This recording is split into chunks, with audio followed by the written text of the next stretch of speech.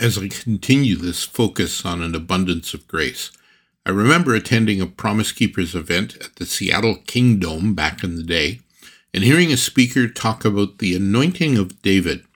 I wish I could find out who it was that said it and what his reference was, but he talked about anointing from the waist to the knees.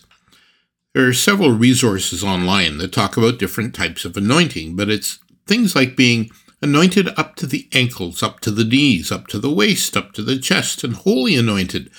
Okay, I get the idea these authors are talking about. To be fully consecrated, sanctified, devoted in service to God. But that's not what I remember from Promise Keepers. The speaker kept emphasizing from the waist to the knees. The oil flowed from the waist to the knees. And in a crowd of 50,000 men, which one of our friends described as the greatest concentration of testosterone on the planet, everyone knew what he was talking about. Men, consecrate your sex drive. Live in sexual purity. Don't listen more to your penis than to your brain.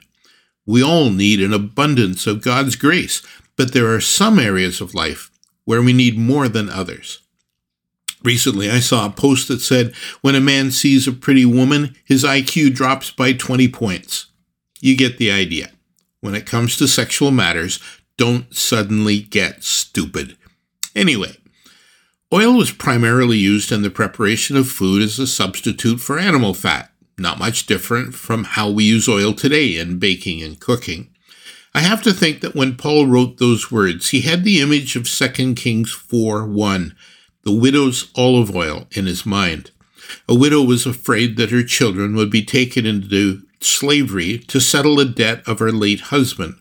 All she had was a small jar of oil. She asked the prophet Elisha for help.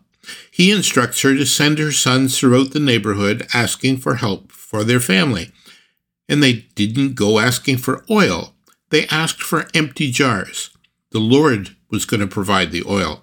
They asked and asked and asked, and at some point they stopped asking, which is strange. Elisha had given them a heads up when he said, bring them inside, close the door, pour from the small jar you now have, and you will be able to fill each empty jar. When you run out of empty jars, you will lose the ability to miraculously create oil. When would you stop asking and finding empty jars? Why? When you're tired?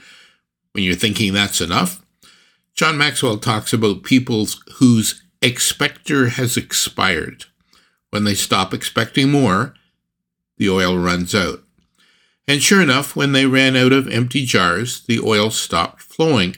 They sold the oil, much of it, I would think, to the people who had given them the empty jars, paid off the debts, and the widow and her sons lived on what was left. Is there a formula for a productive life here? Listen to God, do what he says, expect him to do what he says, and live on the resources he provides. Paul recognized that all he had was due to God's graciousness, and he experienced abundance in very trying circumstances. Can we say the same?